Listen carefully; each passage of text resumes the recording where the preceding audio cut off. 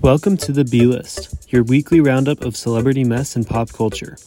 This week, New York Fashion Week, the BAFTA Awards, Ant-Man, the NBA All-Star Game, and the legacy of Fergie. New York Fashion Week wrapped up this past Wednesday.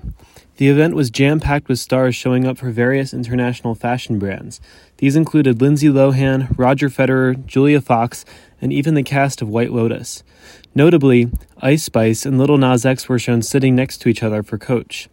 Lil Nas X wore jeans and a red puffy sweater, while Ice Spice sported a varsity dress.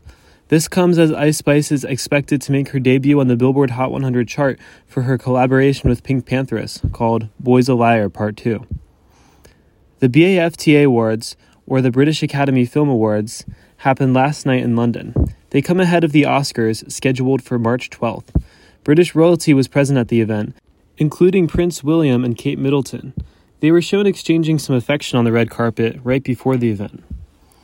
The biggest winner of the night was All Quiet on the Western Front, a German-language film.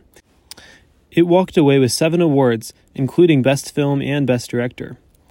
Austin Butler also won Best Lead Actor for Elvis, notably beating out Paul Mescal for Aftersun. Everything Everywhere All at Once was considered to have been snubbed, only taking 1 award for Best Editing. There's no direct correlation between who wins at the BAFTAs versus the Oscars, but they can be important to follow.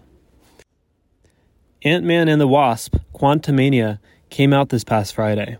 This is the 3rd installment in the Ant-Man franchise, which started back in 2015.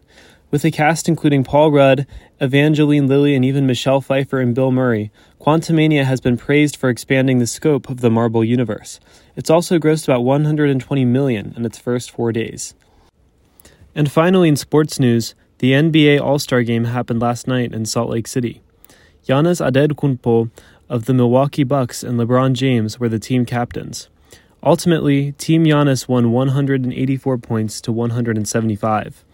Denver Nuggets coach Michael Malone criticized the effort displayed during the All-Star Game, according to CBS News, calling it the worst basketball game ever played.